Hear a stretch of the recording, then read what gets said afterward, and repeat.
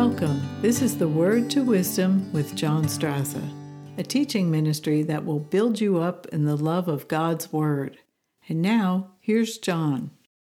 Hey, this is John Strasser, and welcome to the program today. Thank you for joining us. I'm glad that you're here. It's a special message today. I want to do something a little bit different. I want to just kind of recap and just open up a bit about what we're doing here, why we're doing it. And there's a message here today. It's going to be about the gospel itself, but it's also in relation to what we're doing. As I think about the needs of the church and of the people we meet, the places we visit, the purpose of this podcast, and even looking at a broader picture of the church at large throughout the world, what we might see through media and different ministries and what they're saying and doing, and the needs of people around the world. One of the things that has been centerpiece in Word to Wisdom podcast is the gospel itself. Paul writes in Romans about the gospel, and the writer of Hebrews is writing about the gospel. The letter of Ephesians and Galatians, Colossians, Philippians, they're all about the gospel. And it's sad in a way for me, and also interesting, I guess, to put it that way, is that when I speak to Christians and when I listen to Christians, whether it's through media or whether it's in person, in churches that we have visited over the years, I must say, in looking at what is in the center of the stage of their lives, be it the church or individuals, the gospel actually isn't it. They love Jesus. They have had an experience, a real experience with him. But in listening to the messages, and this isn't pointing the finger, I think that this is just that there is a need to understand the gospel itself as it really is, as Paul explained it.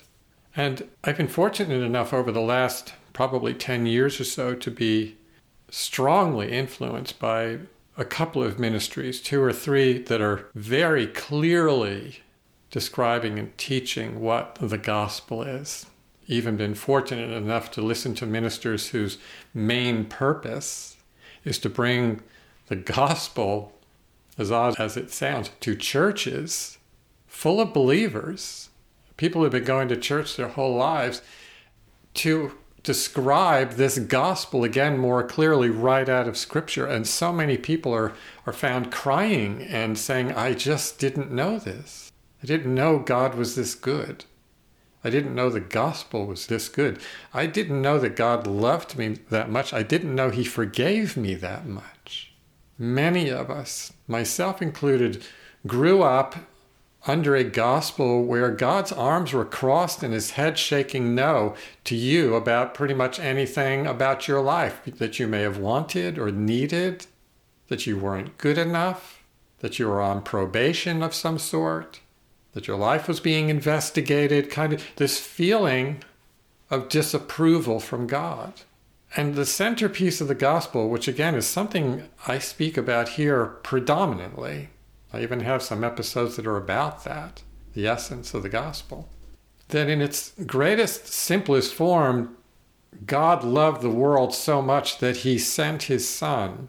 And he loved the world so much in the condition that it was in, a sinful condition.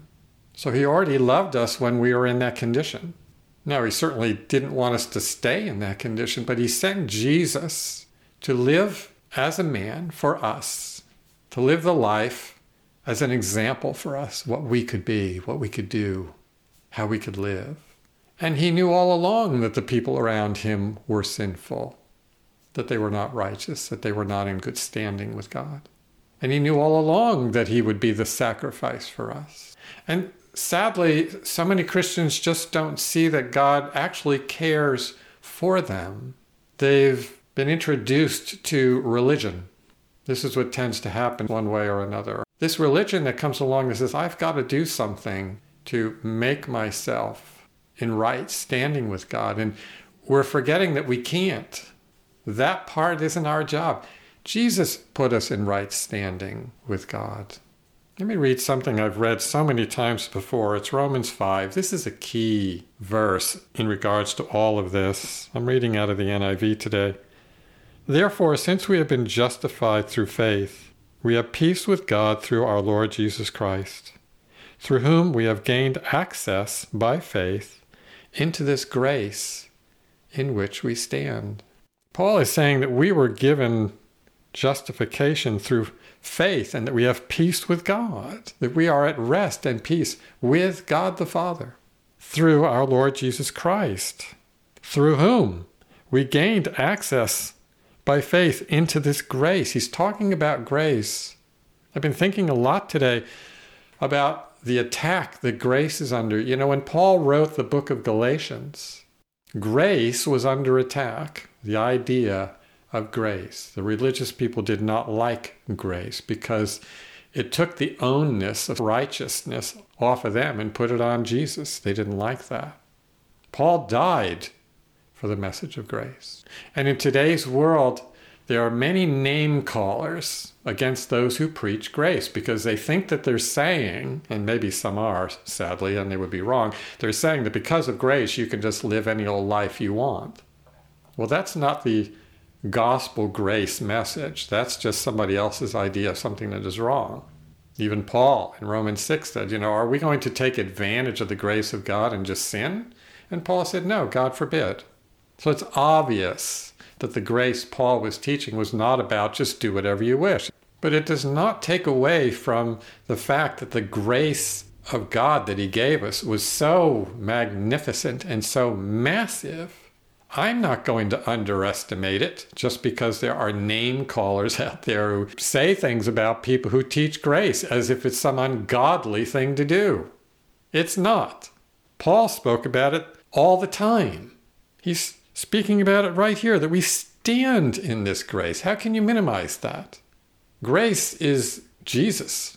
If you want to know what grace is, it's Jesus, having paid a price that we didn't have to pay for us. When we were guilty, we got to walk out of a court unguilty. Jesus paid the price so that our guiltiness would no longer be on us. If that's not grace, then I don't know what is. And if that's not huge, I don't know what is. And we are justified with this grace and with faith. In Jesus. He is our justification, our righteousness.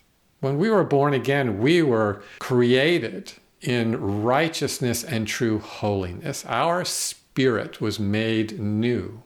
This is the lesson of spirit, soul, and body. We are three parts. And when we were born again, our spirit was made new and our spirit was made perfect. Your spirit in Christ is perfect because Jesus is there. He is perfect in you, in your spirit. And you may argue and say, well, I certainly don't act it. That's right, because you have a soul and a body that has to be dealt with in this salvation process by the renewing of your mind. And that comes with the Word of God and with prayer and with a daily walk with the Lord. I thought this morning about the idea of repentance, which also so many people misunderstand. They think it's groveling on the ground and crying and I'm sorry and this and that. And you know what? It may include that, but that's not its definition. The definition is to turn around, go the other way, walk away from your sin because Jesus gave you the power and the life to do so. When you were born again, you are enabled to turn right around and go the other way. And if you could just picture walking away from some dark place and you're a day away from it and you could turn around and probably still see it, and then you're a week away from it, and if you turned around, I guess you could still see it, but it's far enough away that you may not want to go back. But if you're a year away from it and 2 years away from it, you have walked far away from where you were the day you received Jesus. And that means you've walked far away from the sin you were in. And you don't want to walk back to it. And if you did, it would be a bit of a journey to go back, or a bit of a fall, a hard fall. But we turn and go the other way. And that's part of the definition of repentance, and to think different. And you can only do that with Christ within you, working in you that which is good. And you will change and grow from faith to faith and grace to grace, and you will grow in God's word. You'll plant his word in your heart. You'll read this word. You'll pray about it, and it will bear fruit. This is what the Christian walk is. But what I think is missing as far as the gospel is concerned is that eventually, and there's doctrines about this. I was reading about them yesterday. I saw names of doctrines I never even heard of before. And inevitably, they all do the same thing. They turn into self-righteousness. What they say is, when you're first born again, everything's all right with God. All your sins have been forgiven and everything is okay. But as you're walking along tomorrow or the next day or next week and you do some sin, you're right back to ground zero again. You need to repent again as if you're going to hell. That is not true. You will never get anywhere, and you'll be the most miserable person on earth if that's the way you're going to live. And people who live in self-righteousness like that are miserable. This is why when they preach or their churches operate and try to do revival, nobody wants to go. Nobody wants that life. They want to be set free. People want freedom. They need freedom from their sin. People who are self-righteous are not free from their sin. They're just hiding. They're deceiving themselves that their good works, going to church and paying tithes and doing this and reading the Bible and whatever they do, if they're doing it to become self-righteous, then it's all in vain. It has to be about love. It has to be about Jesus. And Jesus always has to be centerpiece as the one who justified you. It never changes. That never goes away. Your salvation, it stays with you. If you make a mistake or sin, you don't lose everything. You're still a son. You're still a daughter. If your church is teaching you that you lose your salvation every time you make a mistake or a sin or something, then I would suggest looking elsewhere. You can't sustain that life. And those who try are usually the most miserable people. There's no joy. There's no peace. There's no love. Paul was saying in Corinthians 13 about love, he was saying, you could have all the faith in the world. You could have all the good works in the world. You could give everything you own to other people. But if you do it without love, you're basically nothing. The life we live in Christ is one that has everything to do with the love of God that he gave to us and that he grows in us and that we bring back out into this world. We become the light of this world. It's through him. He knows we're not perfect. And no, we are not going to take advantage of the grace of God and just do as we please. That's not why we repented. We repented to walk the other way. That's what it meant. We're not on the road to ruin. We are on the road of grace and faith in Christ, being renewed every step of the way, getting in the Word of God every step of the way, and growing in him every step of the way, never forgetting that it was the grace of God that brought us here. That should be centerpiece every day of our lives. It should be the centerpiece of every ministry. No matter what the ministry is about, that should be core. That should always be there. And sadly, I see that it's not. Some ministries are very heavy in faith and they're deficient in grace. And there's some who are so heavy in grace that they're deficient in faith. And we were given this life. We were made new and we were given this life so that we would do good works. James says that faith without works is dead. But don't misunderstand what James is saying. He's not saying that your works bring justification. He says that your faith will bring works. Real faith will bring good works. You'll do good things, big or small. I'm not here to tell you what those works would be. It could be as small as giving a glass of water to somebody. Or you may go and bring somebody to the Lord. You see that they're lost and you speak to them, you give them the word and you bring them to the Lord and they receive Christ. Or you build a business, or you build a church, or you build a school, any number of different things.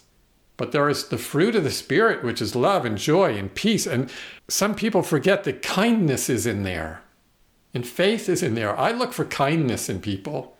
And when I don't see it, it's a disappointment at the very least. Kindness, gentleness, patience.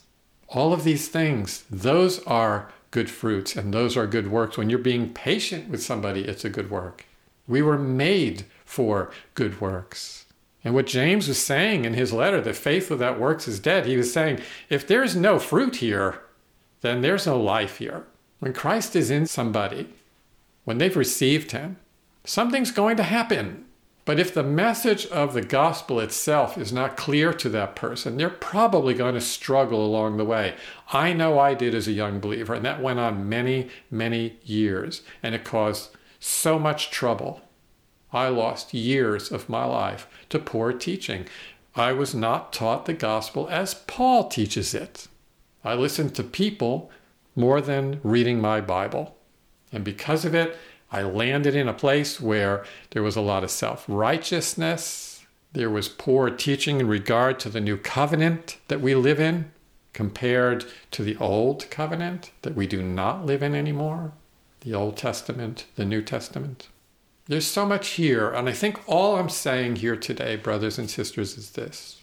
If I'm going to give any message in my life that I think matters, and what gives me the greatest joy is seeing a believer who's struggling with all of this and then hearing the truth of the gospel and realizing, I didn't know God was that good. I didn't know he did all this for me. I didn't even know he cared that much. To see a believer like that light up in their eyes and see the weights fall off their shoulders is one of the greatest joys I can imagine. To see somebody understand the grace of God, the love of God, and what Jesus did so faithfully and so gloriously for us. That's the message that I want to give.